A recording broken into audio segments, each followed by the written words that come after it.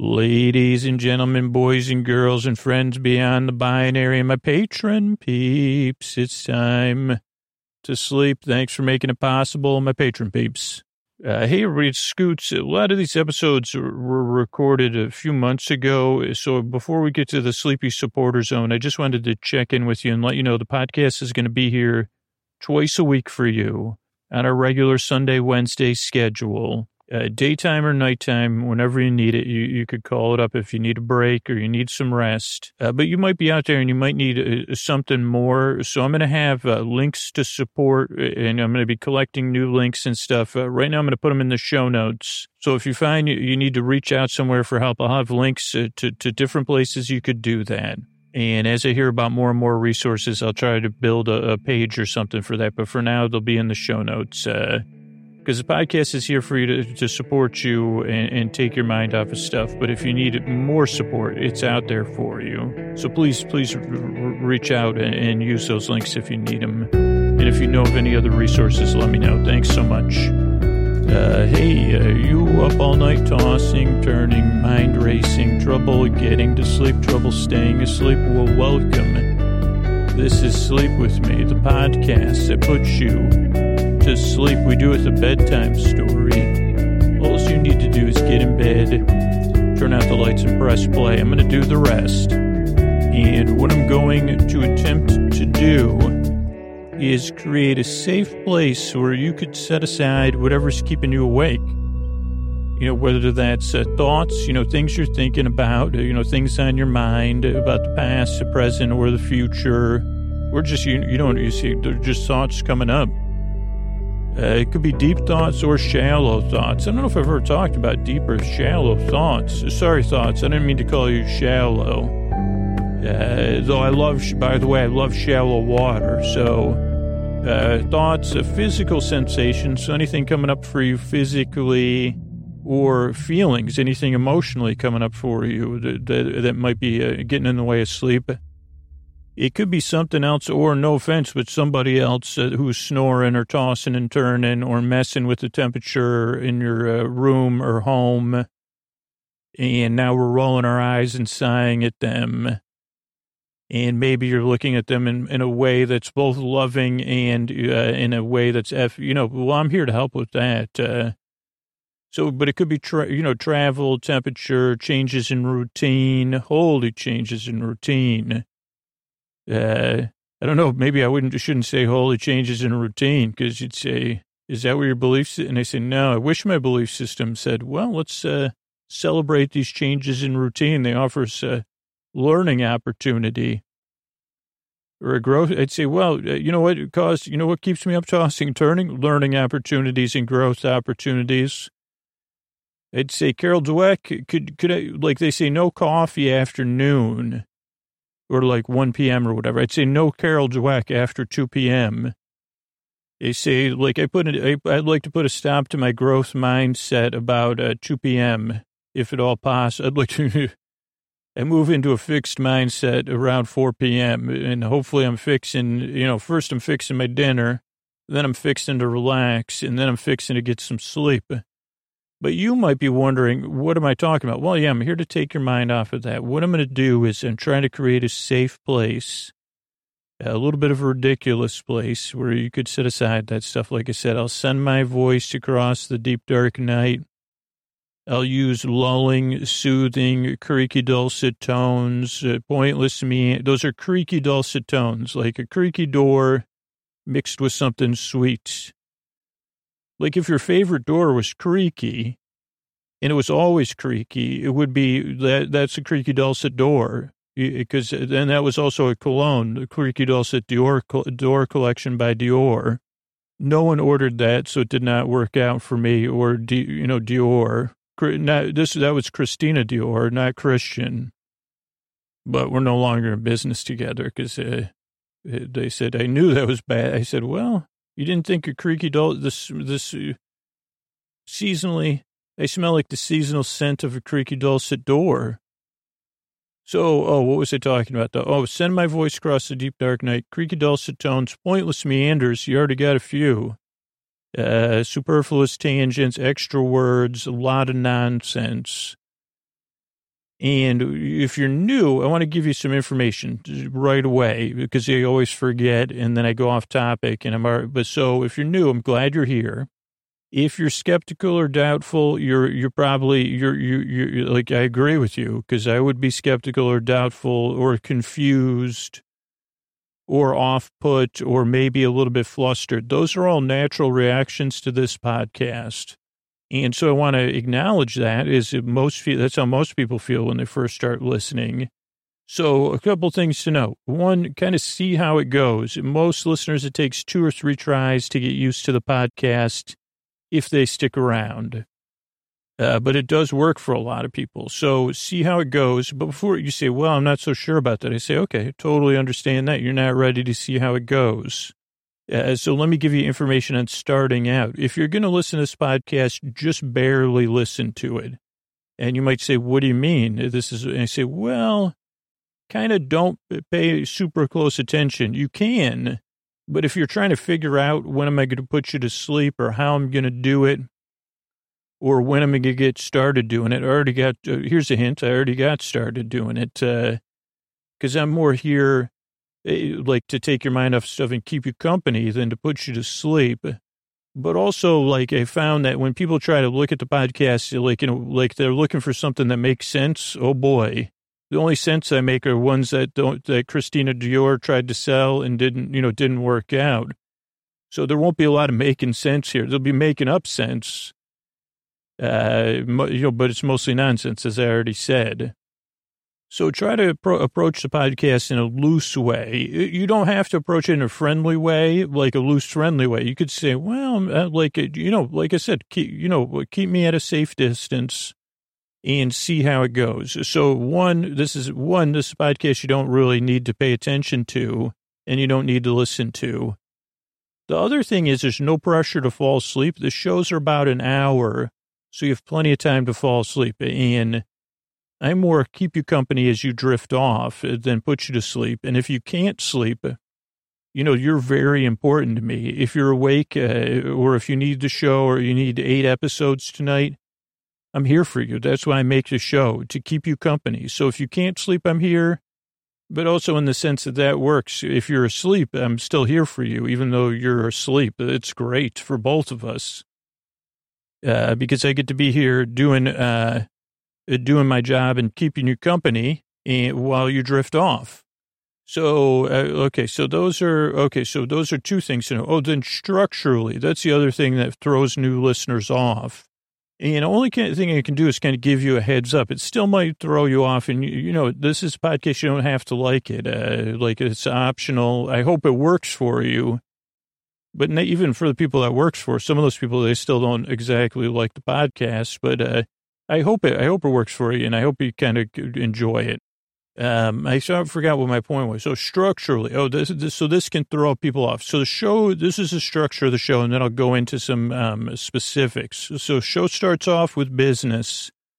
Well, show starts off with a teaser, a greeting, then business, and then an intro, then business, and then I'll talk about Star Trek: The Next Generation. Doesn't matter I'll go into the details.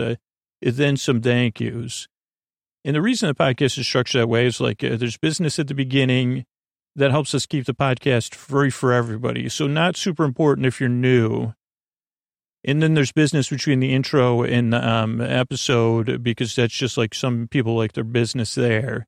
But because you say, well, why would it be after the intro?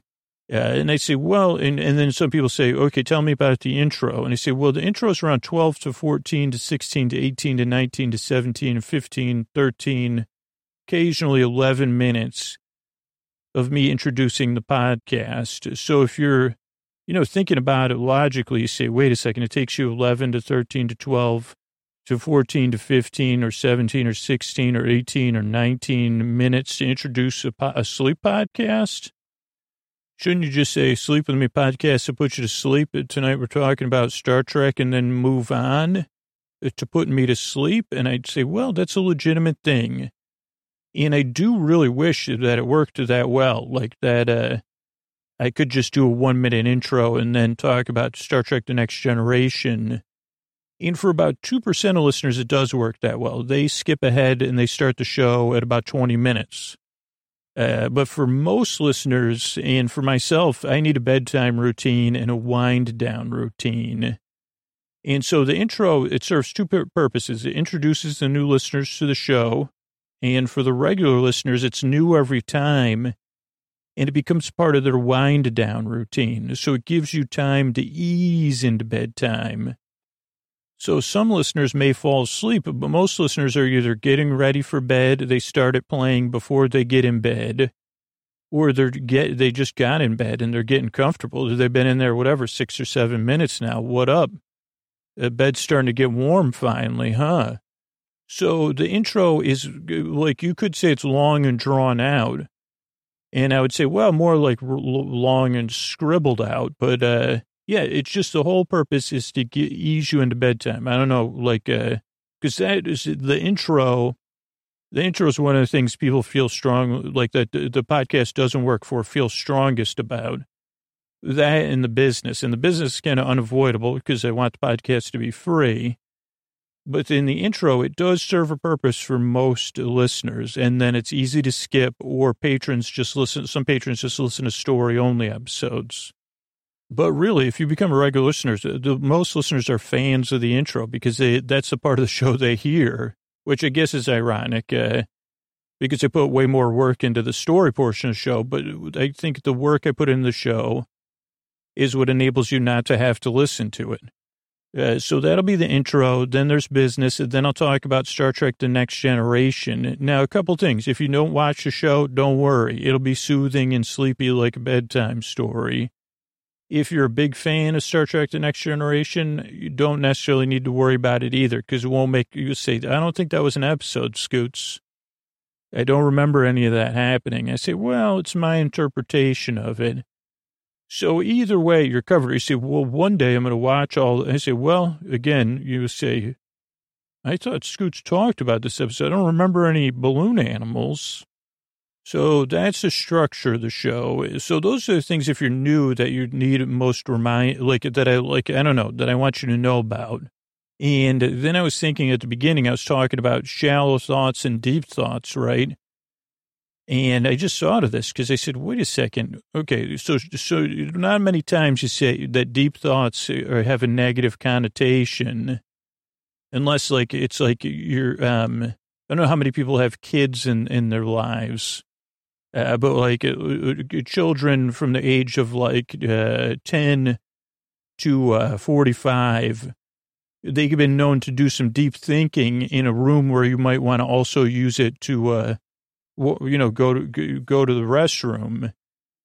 And so then you might say, can you finish up with those deep thoughts in there, please? I got to get in there. And, that's the only time that people say, wow, you and your deep thinking.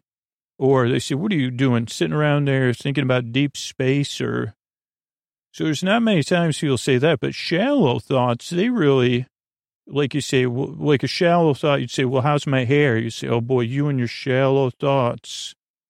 I'd say, wait a second, you could read my mind? You knew I was thinking about my hair? And they'd say, well, because your thoughts were so shallow. Your mind's easy to read with those shallow thoughts.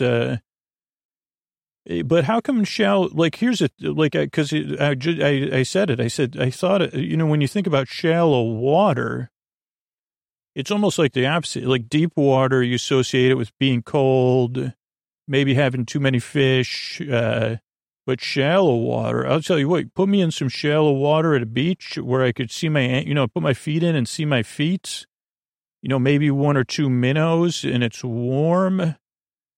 Holy shallow water. Sometimes shallow thoughts, you really need them. You say, well, they don't involve any deep stuff. They don't have to be narcissistic, or you don't have to use that word, right? You say, well, I was just thinking about bubble gum. I guess that's a shallow thought, chewing it. That I don't know what other shallow thoughts, because I don't want to say something's a shallow thought. It might be a deep thought. One person's shallow thought is another person's, think piece. But I think we could all agree. I'm just trying to think who would object to shallow water. I mean, obviously, big ships, they'd say, well, we can't even get in there. Or, sea beings that need deep water. But you say, well, shallow water, you could, it's good for your ankles. Sometimes it's good to sit down in. I mean, I'm talking about Hollywood water, by the way, not normal everyday water. You might say, well, Scoots, I'm picturing, I say, no, this is only Hollywood water. The Hollywoodization, I'm leaning into the Hollywoodization of shallow water. So, yeah, the one with the sunlight filtering through, sandy bottomed, holy cow. I mean, yeah, if you have shallow water with M-U-C-K on the bottom, that's a different story. But I'm here to glorify what's already been glorified in a because I'm just here to be shallow. I'm talking shallow cast. We're talking the shallow water cast, the shallow episode. Just talking about how great it is, how pretty it is.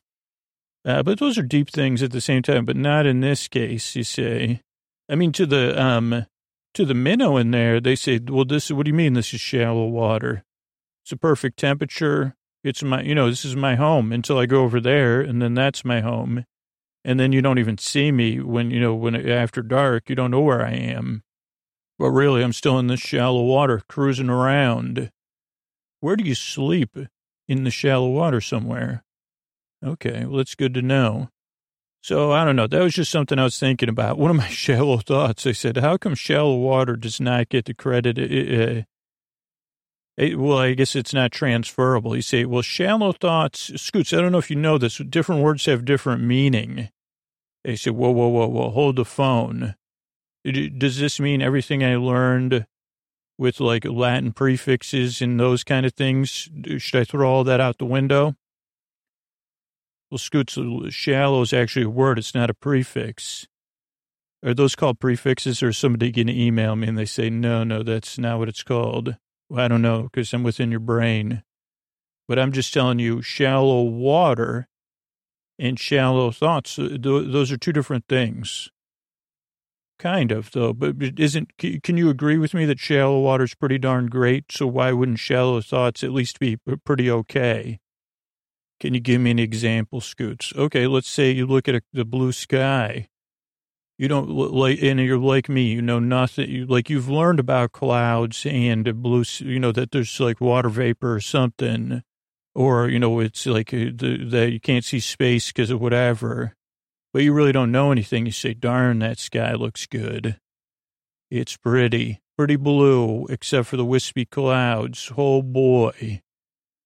That's nice. Isn't that a good shallow thought to have?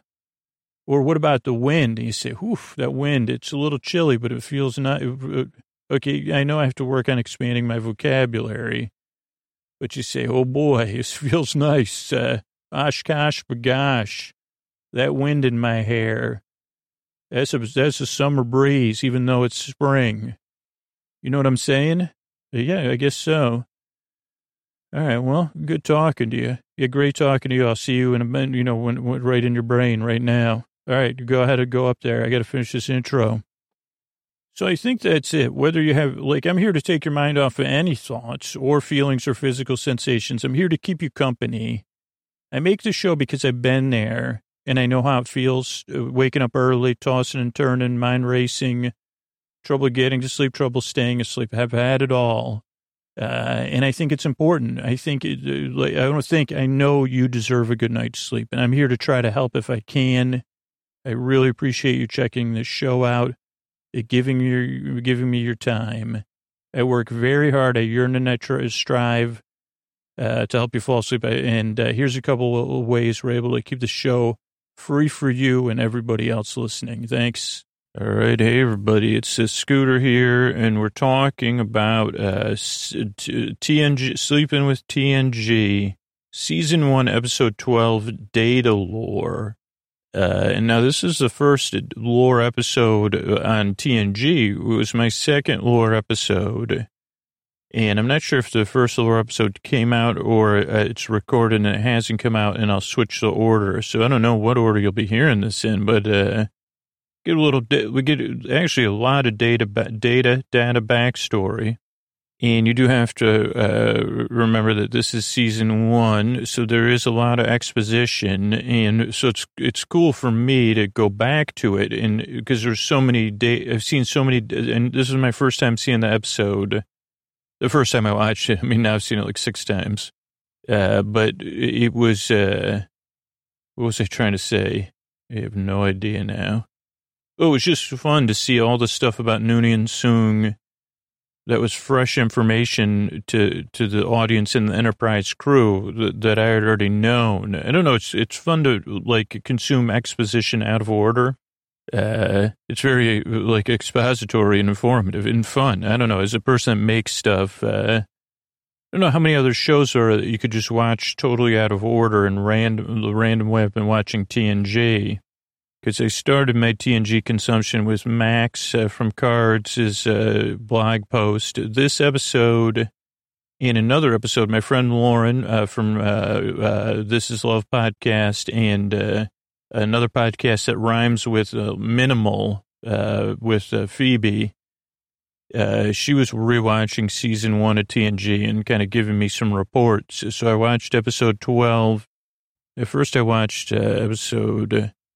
I can't remember the other one I watched, but, so anyway, that's where we're at is Datalore, which, it's a one word, Datalore, and opens Captain Log is 41242.4. Last assignment, we're going into Omnicron Theta Star System, home of Android crew member, Lieutenant Commander Data. We're doing our next assignment, but I wanted to stop and see Data's home planet. Why? For a few hours in the hopes of unraveling some of the mysteries of his beginnings. That doesn't really give us what drives the mystery. Oh, I guess their mission. Yeah, so that does make sense. I didn't realize I didn't read that until now, but I mean, it does subtextually kind of guide the theme of the episode. Wesley is on the bridge, and so he's already progressed to bridge. But I said, what's with his uniform? And then Picard says, yo, where's Data at? You know, we're getting ready to go to his house. So we'll be there in 20 minutes, Shorty says. 20 minutes out. Coming out of warp, standard parking orbit. Riker's one. Picard says, yeah, Data wanted to be alone with his thoughts. Maybe it's a big moment for him. Then we go back to Data. We see he has triangle sideburns, which later in the episode I would realize that Riker also had, I don't think that was a thing at the time. You say, well, that's pointed the thing you're doing with your sideburns, but Data's practicing sneezing and a very hachu thing. Also, a question came up for me that I don't think I'll research the answer. Why does Data have a mirror? And again, when you think about this thematically, who would be more concerned with their image, right, of their appearance? And what is that ever called when you think about your appearance? But I don't know, but like, would it be Data or Lore? Because, I mean, I guess you have, like, if Data's an android, wouldn't he be able to just do a scan and be like, shirt's tucked in? No, I don't think he has to check his nose for anything. He doesn't, I don't know if I don't think he gets food on his face, but it just made me think of it because he's practicing in a mirror. But of course, for this episode, mirror images are important. So I don't know. Also, the word agog gets used. Wesley doesn't ring the doorbell. Come on, Wesley. Or knock. Wesley, you could see how much Wesley loves Data. Like, really, we also get a couple of glimpses of Data's room. I don't know if this is his office, though. But Wesley says, what are you doing? Data says, practicing sneezing. What does it look like I'm doing? They talk about colds, which was in the past, no longer. But because Data says, well, people still sneeze for other reasons other than, things we've gotten rid of. Wesley says, why are you practicing that now? We're going to your planet. Are you worried or something? He goes, no, I'm fascinated, interested. Agog. That's when agog gets used. But I also find sneezing interesting. Again, Spiner really gets to ham it up on this episode in a good way. Captain wants you at the bridge. No Tasha Yar's on the bridge. She says, no vegetation, nothing on this planet. We get a lot of soaring music. They say, Data, you want to take it into orbit? He goes, nah, no thank you. When he comes on the bridge with Wesley. Then Data looks at the planet. At first, he kind of seems stunned. This is around 2 minutes in the episode. And then he kind of seems unsure. There's a lot on his face. I'm watching it now. He kind of like looks awkward. Then everybody looks at him. Great acting. They could get into orbit. Riker really stares Data down. Then there's a lot of exposition about memories, sweet memories, home sweet home. What Data, do you have any memories of home, Data? Riker asks. Well, kind of. I had like science memories. Yar says, how can you hold memories of 411 people all in things in every moment of their lives? And Data goes, that's not how it works. Only have their accumulated knowledge. I'm deficient in basic human information, like sneezing. That cracks Riker up. Then they say, all right, get barking. Riker, get ready for your away team. Riker starts pointing at people. Won't be the last time this episode he points at people. They say, geez, like, too bad I can't come with me, Picard. But he says, well, number one's got to be responsible. And then Picard says, Mr. Data, welcome home. Data just nods. Away crews Geordi, Yar, Riker, and Worf. Then we open. Then we get the first officer's log, which is kind of is out of order because they haven't landed yet. But the first officer's log says, yeah, nothing here. No, not even vegetation. No, nothing. Not even soil stuff. What could have happened? A desert planet almost. They all phase in. Then they run the scans so that we knew, okay, once again, nothing's living here. Once a farmland, now a dust bowl. They say, Data, is this the right place? He goes, topographically, contour-wise, this is the area. Then they say, geez, they do a little exposition. Geordi says, this happened like 20, 30 years ago. Data says, well, I got found 26 years ago. Geordi says, this must have started right around the time they found you. Data goes, let's go 20 meters that way. They see the stairs. Season 1, I think, particularly features this this music I enjoy, slightly distracting. I don't know if that's just the mix or the elements of it, but I do enjoy it. Some wind chimes mixed in with the music. They get down to Data's like stone, concrete bed. It's out in the open. Data says, yeah, it's covered in a layer of dust when they found me. Or like, I think that's what he says. Something about a layer of dust. Oh, yeah, Tasha says, you're just out here in the open? Like nothing? And he says, yep, only a layer of dust. What's the first thing you remembered, Data? Opening my eyes to the Tripoli landing party. And they said there's some signal device that sensed them nearby and turned me on. And Tasha loves it. She goes, this is the spot of your birthplace. Then Geordi's sleuthing around. Somehow he figures out there's a secret door. I mean, he said, holy Watson's pulling a Holmes here. And he did use some deduction, because saying, well, this is I think this was their intent. He opens the door, more music. They go into a cave. Then it's a complete base in there. Also, Data talks about, geez, the humans are probably storing info in me. No readings. There's a long hall. There's like a good lighting. And I said, well, is this an imitation of natural light or natural light? I mean, it makes the cast look good, but I said, if you lived in the base, this would be good. Then they go through a circle door open. They go into a lab. There's like this Indiana Jones music now. Really re-listen to it. It's just like if Indiana Jones was like discovering like some treasure. So you say, oh, this is treasure discovering music. We see neon tubes. This is well-equipped lab. I got to pause it coming up here because there's some kids' pictures I wanted to pause it on. What else do we need to know while this is going? Oh, this episode came out in 1987, which is quite a long time ago.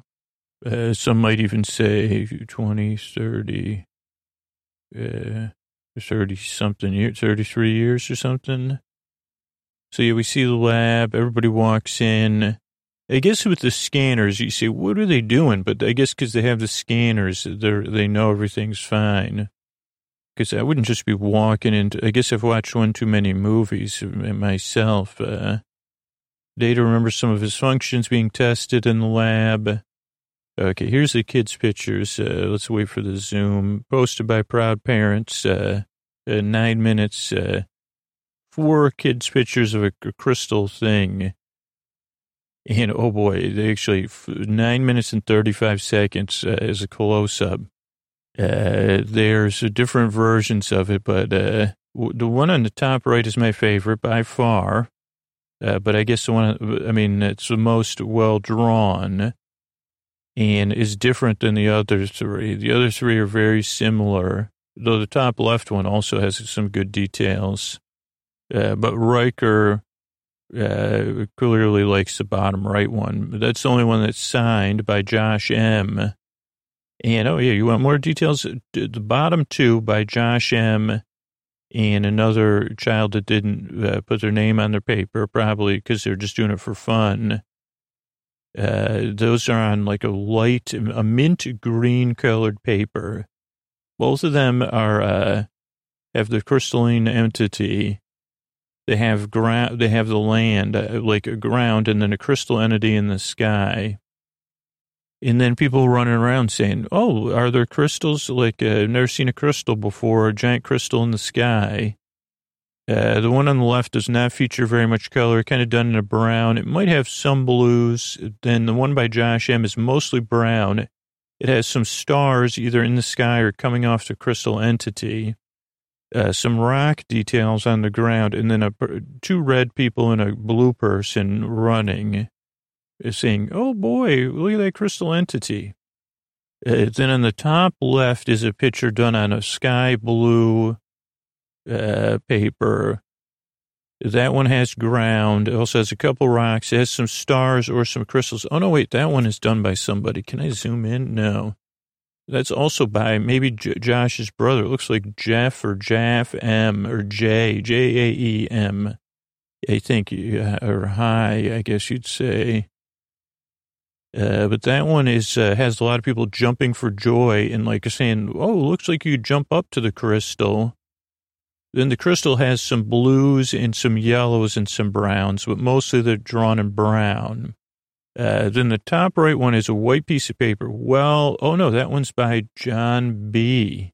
So I guess I was wrong. Most of the kids did label their work. I apologize.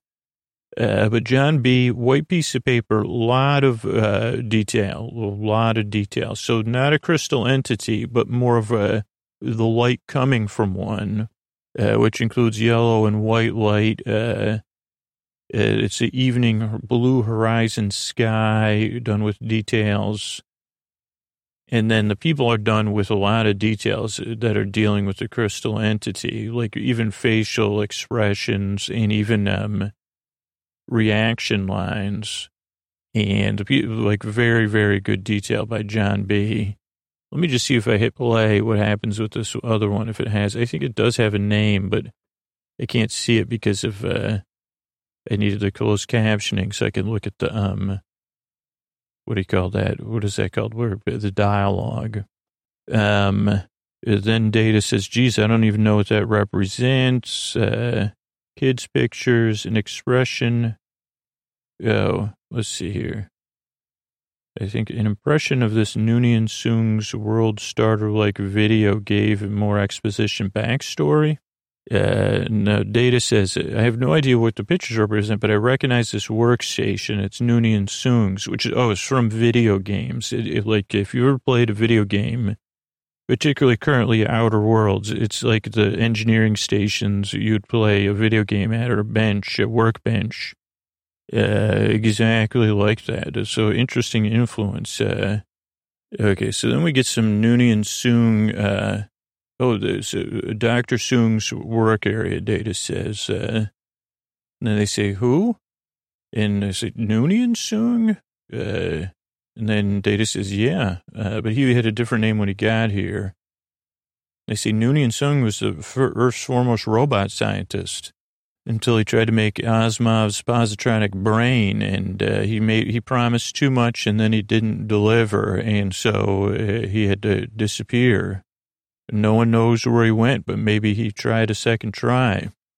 So then Riker says, let's split up, look around. Well, I think I just saw another kid's picture behind Tasha Yar. Let me see this here.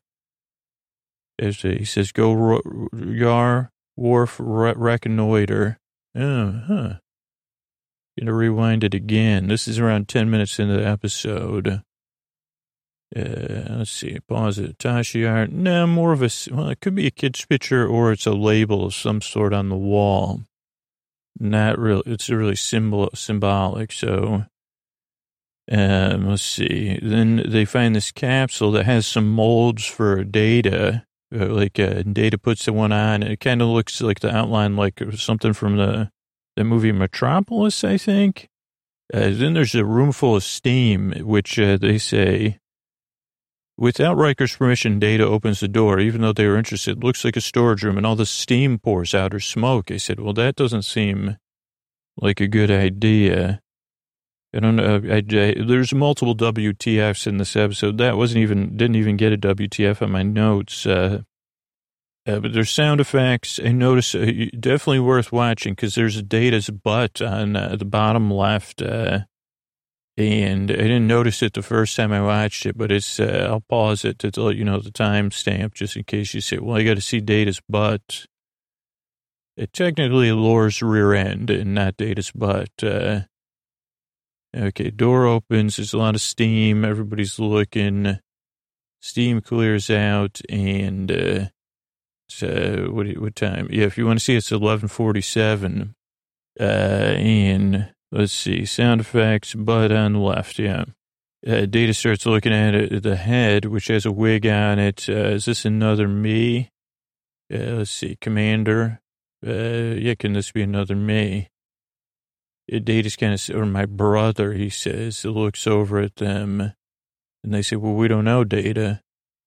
And Data says, can I put this thing together? Riker says, well, we don't know if this thing can actually work, come alive. And Data says, well, it's important for me to find out, sir.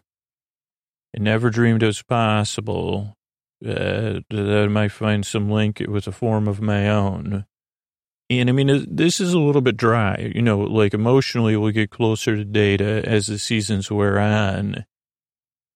And we'll get a more sense of the profound loneliness of being Data.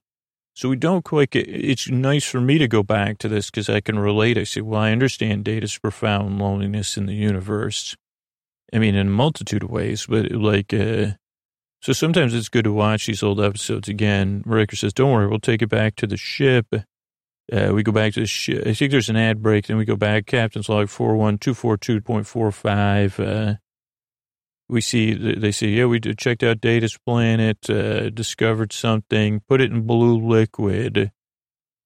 So we get a bunch of Data's parts in blue liquid. They're trying to, then we get this, this is like, if you've ever been on a ride at Epcot Center, there's a short montage with music. It looks like you're going by workers like if Epcot Center had an Android lab or like a fake display of robot, what do they call it? Animatronic figures working on an Android.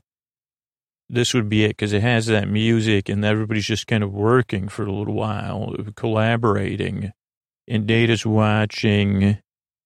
Then Beverly Crusher shows up, Dr. Beverly Crusher, of course. She says, they need you on the bridge. Data says, well, I'm anxious here. Mr. Argyle's the chief engineer at this point. Never heard of him. I mean, I'm not kidding. They said, are you related to the Argyle from that movie with Bruce Willis, who was, but Data says, do you think you can get this thing working? And they say, well, we don't understand how you work, Data. I said, what do you mean? You never looked inside Data yet? Let's see. And then they say, well, before Data leaves, they go, well, maybe we could compare your body with your double's body to see. Are you okay with that?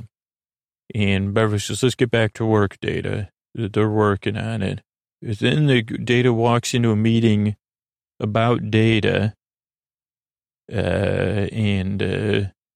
which is awkward. Riker and Geordi share a look, and then Riker says, I'll do more of the dialogue. He goes, all your parts, underscore, like hardy har. And they go, like the part we heard about. Yeah. He says, all your parts. And he almost starts laughing. Data says, completely. And then they say, well, are we going to know how to turn it on? And they say, what part are you talking about? And they say, geez, this is uncomfortable. Picard has to talk about this situation. He says, this is uncomfortable for everybody, right? And we're being awkward. He goes, it's awkward. It's hard to say that Data's a machine, but he goes, we're an organic machine. So let's just acknowledge the feeling in the room. It's okay to feel your feelings, move forward. And that's why he's the leader, right? And they say, Data, what do you think? And he says, well, why am I a human form? And Geordi says, well, you're relatable. And Data says, well, or is it some other reason? They say, well, maybe it's performance. You operate as well as we do, better in some ways, sir. Data says. Then Riker says, well, how about this picture this kid drew something? I don't know.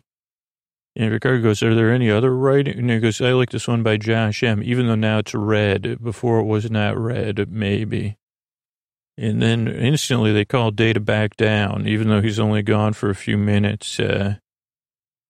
They say, Data, we need your help down here. Jody rubs his hands. Data shows Beverly how he has an off switch hidden in his hip. And he makes a joke about an Android alarm clock that falls flat. And I said, she goes, are you sure? He goes, just keep this our secret. I was like, they never looked at this. So then they start opening Data and comparing them side by side. But I was surprised, like, they never looked at it, like, I don't know. They really practice what they preach in this new world, dignity and respect for all beings. But he says, let's keep the switch on the down low.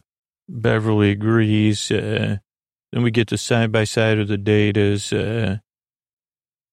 Then, they do, they say, let's connect A to B or whatever.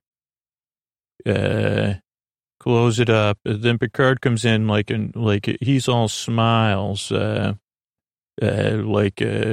they go back in, with Riker behind him. Riker's smiling.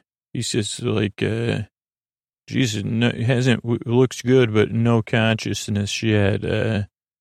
Picard gets close. He says, interesting. He stares at it for a while Data talks. Looks the same. Do you think it is the same? Don't know. Which one was made first, do you think? And then the lore comes to life. He says he was. And he goes, but they found him to be imperfect. And I was made to replace him. Then he looks at Data and kind of winks or something and goes back to sleep. Makes and he goes, you can call me Lore. His eyebrows are up. He's grinning and Data's totally stunned.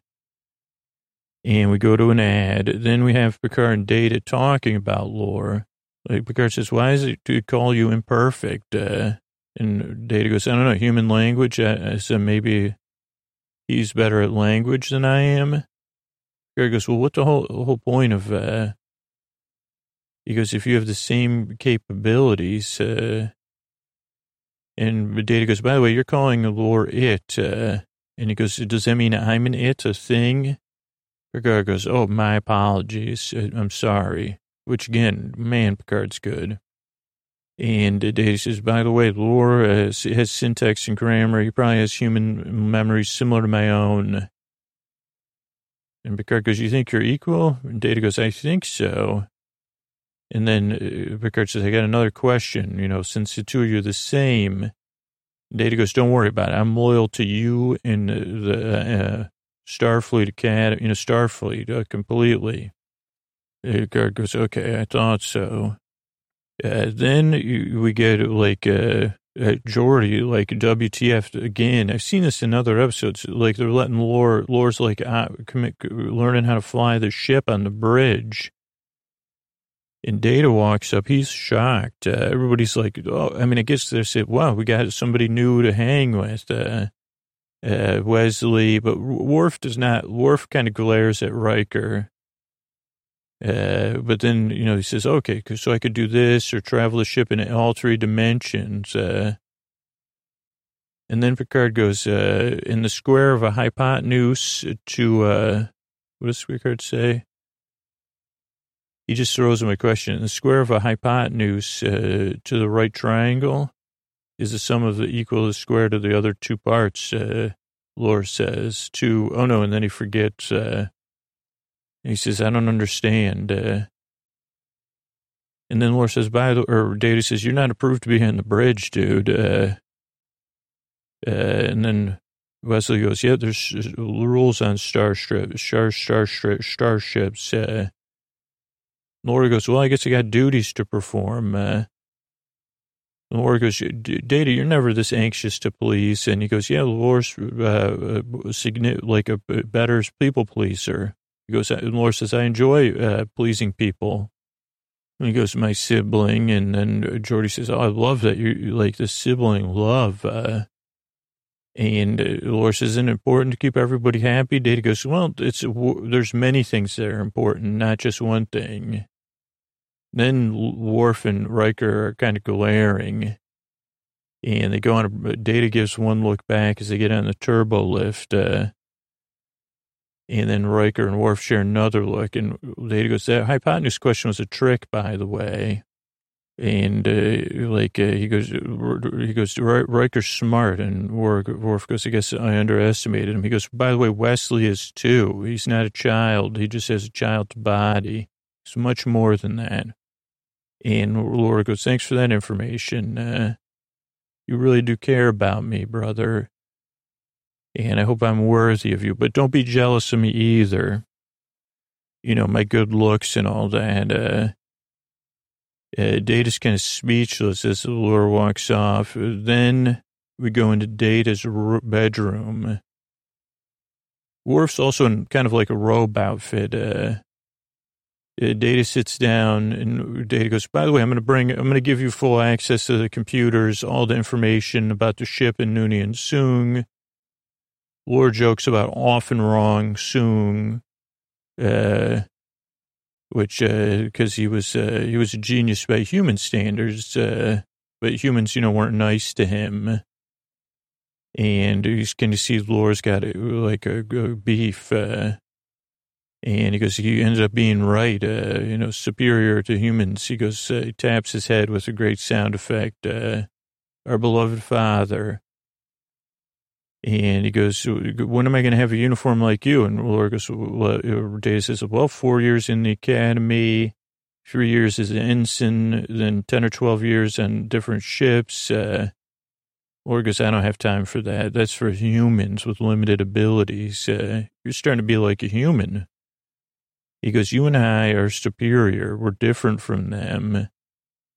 He goes, you just want these memories you just have when you could have 100 colonists? Why not have everything? Thousands, millions, all the knowledge in the world, all the life forms of every kind.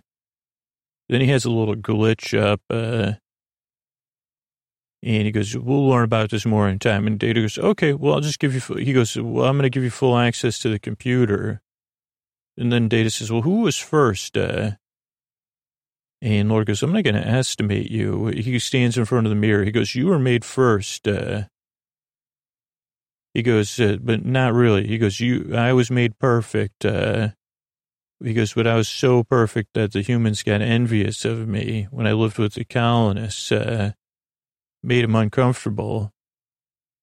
So he had to make a more comfortable, less perfect android, you, a little bit less human, or something. He goes, because I can use contractions and handle human speech easier.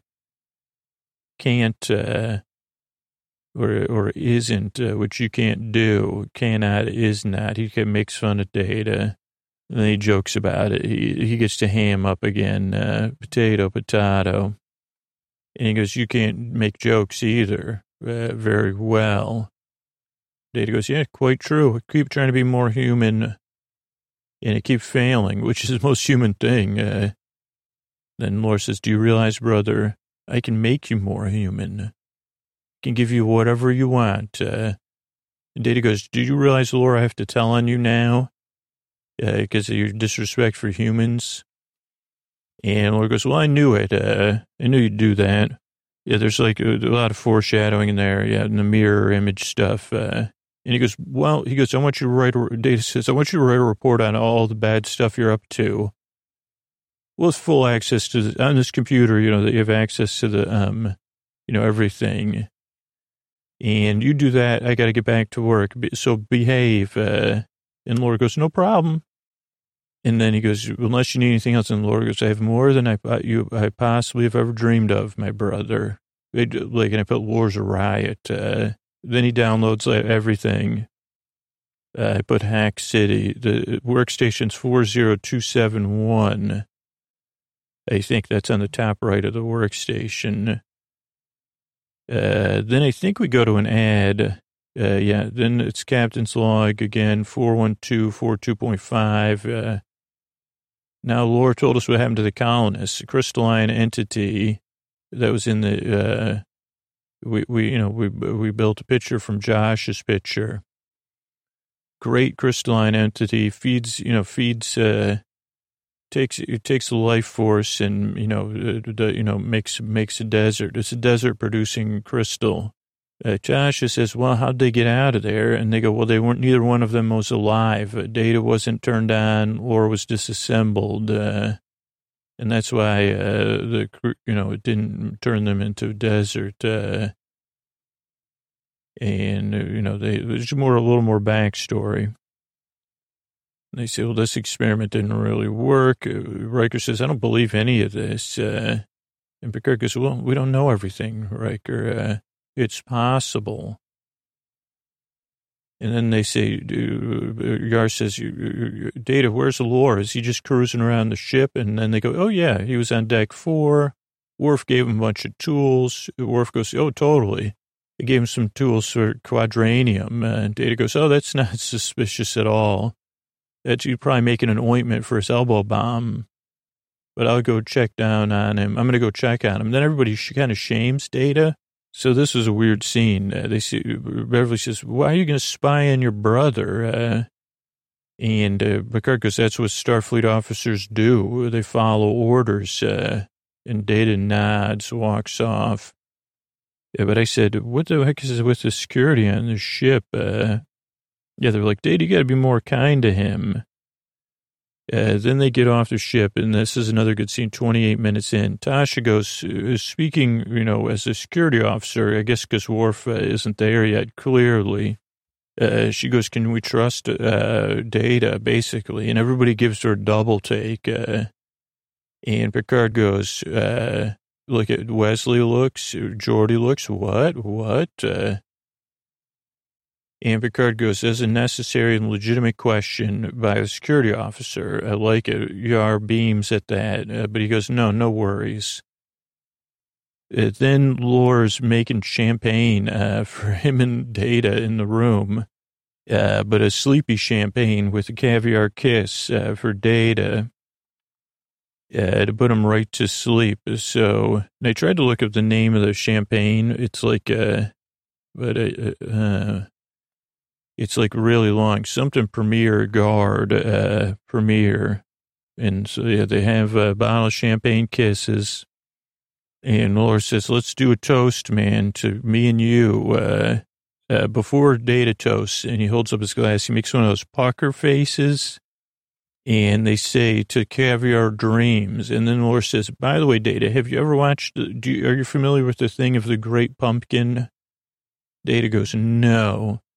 And then he scans his data. He goes, is it from the Charlie Brown? And then Laura goes, it is. And Laura goes, to me, the great crystal entity is the Great Pumpkin. They're one and the same. And I'm expecting the great crystal entity, to come just like the Great Pumpkin and bring us gifts.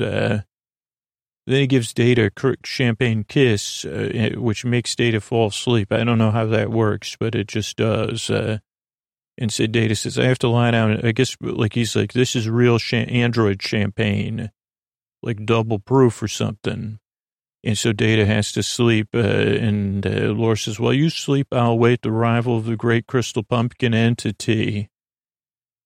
And then, what's going to happen is we're going to download every memory, me and the Great Pumpkin, and I'll ride the Great Pumpkin off into the sky. First, I'm going to, go download you.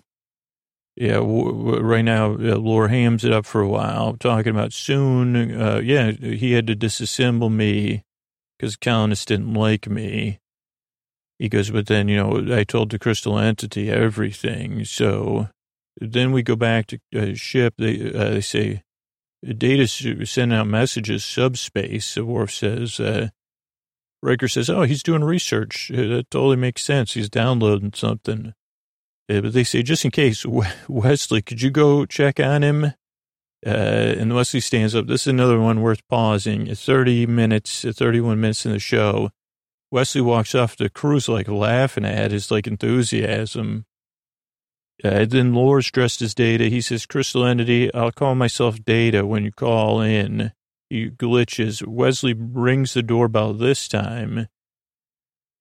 And Laura says, hey, what's up, kid? He goes, by the way, Laura's sleeping.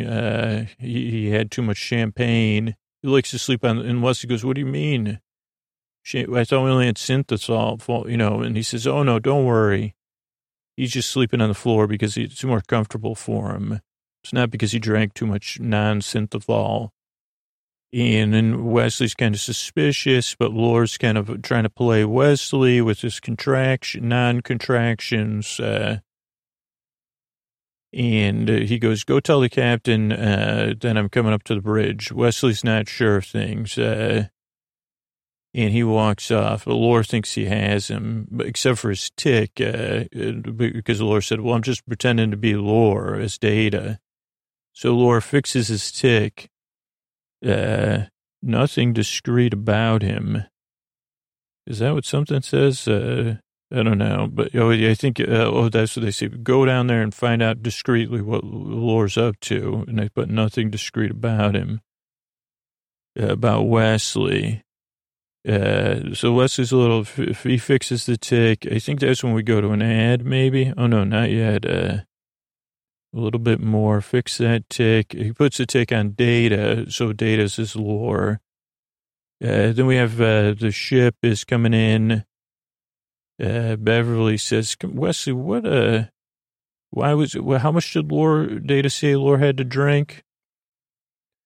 And he says, well, he said he just shut him down after he said he had to go take a nappy poo.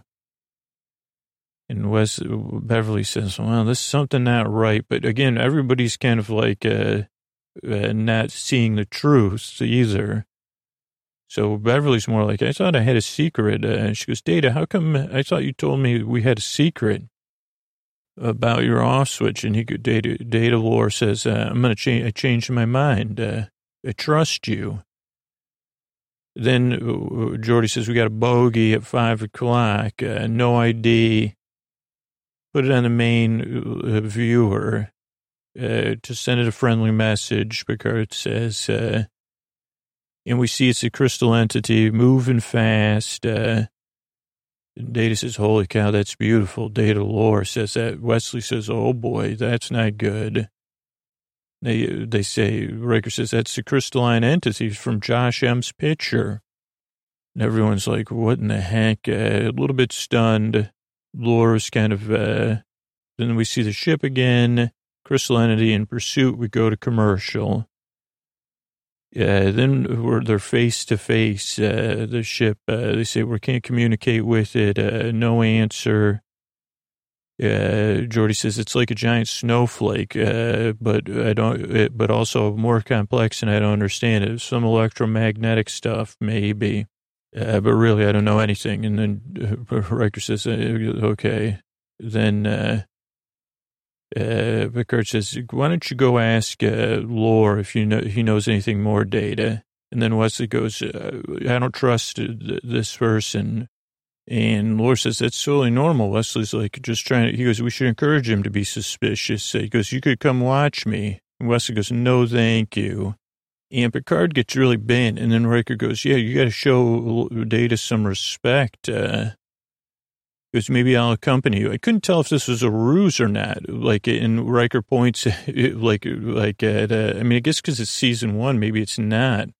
But Riker points sternly at Wesley, follows him down to Lore's room. They stare at the crystal entity. Then they go into Lore's room, or Data in Lore's room, and they go, "Look, we had a thoughtful Picard face first." And then they go into the room. Datalore says, "Look, he's twitching, so it's totally Lore." Riker goes, "You're right, totally Lore." And then he goes, "Look at it." He's like, "He won't wake up." So he goes, "Come on, Data," or "Come on, Lore, wake up. It's Data. We just sober up for a second so we can find out about this crystal entity." And he goes, "Maybe you should leave me alone with him because, he could say something not nice." And he goes, "I'll totally record everything." And then they leave, and Lore goes, "What suckers these humans are." And the Lord just kind of laughs at the humans' naivete. And we get a lot of close-ups, like something out of a movie. Riker storms onto the bridge with Wesley. Goes, "It was totally Lore, facial twitch and everything, Captain." He was sleeping it off. But Lore said, and then Data goes, "It was totally," and then Wesley goes, "Nope, it was Lore faking to be Data, dude." And this is like a famous scene. I think everybody tells Wesley to shut up over and over again. It's definitely a meme. Because Wesley goes, "No." I think this is when it happens. He goes, "Ensign Crusher, you're out of order." That's what Picard says. And then they go, Geordi goes, "Crystal entity's getting closer to us, and touching our shields." And Picard goes, "Get ready to do something, red alert." That's when Datalore comes on the bridge. So I don't think the shut up part happened yet. Then Datalore says, "I can talk to it." And Picard goes, "Really? Whoa." He goes, "Do it." And then Lord Data calls. He says, "Hey, this is Data. These humans are really powerful, so don't mess with them. Stop attacking, please." And everyone's so impressed. They say, "Wow, you really," Geordi goes, "Wow, that's a way to communicate, Data. That's some communication." And Laura goes, "I got a plan. Let's transport a large ship into space, or a large tree into space, and that'll show them how strong we are. We're going to show them how powerful we are with our phasers by blasting an imitation tree." And then we have another hint that they don't catch because Picard says, "Make it so." And Laura does not understand what that means. And he goes, "What?" And Picard goes, "Get it done, dude. Go do it right now." Tasha stares. Picard has a questioning look on his face. But Wesley stands up. "Sir, I don't care if I get fired." That's when he says, "Shut up, Wesley." Wesley sits back down for a second. Then they go, "Follow Data." And then Beverly says, "Shut up, Wesley. I can't believe you're saying that to my son." And he goes, "This is a starship." And then Wesley stands up again.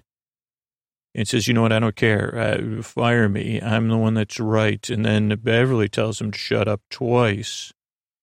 I think she says, shut up. Then he stands up. He goes, if I was an adult, you would be listening to me.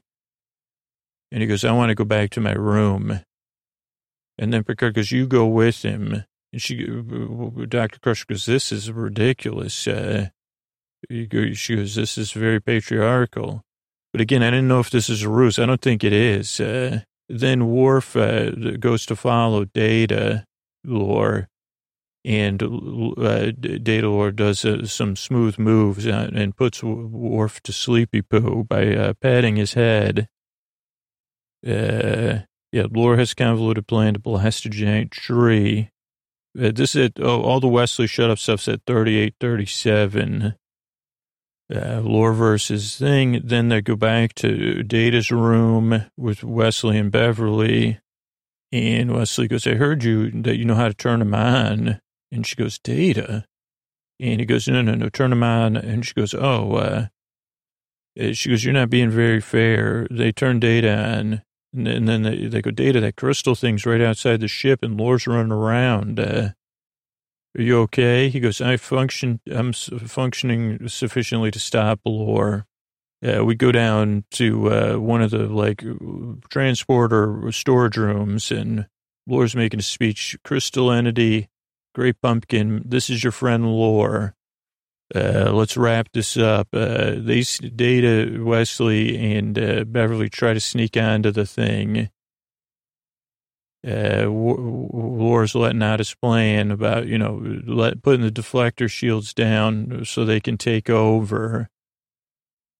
Data comes out, says, Lore, I got the drop on you. It's too bad. Making me wish I was an only child. Lore smiles. He's like, let's dance, buddy. He sees Wesley spying on him. He goes, he gave me a gift to this kid, too. Troublesome little man-child. Now, meanwhile, Beverly's trying to sneak up on them.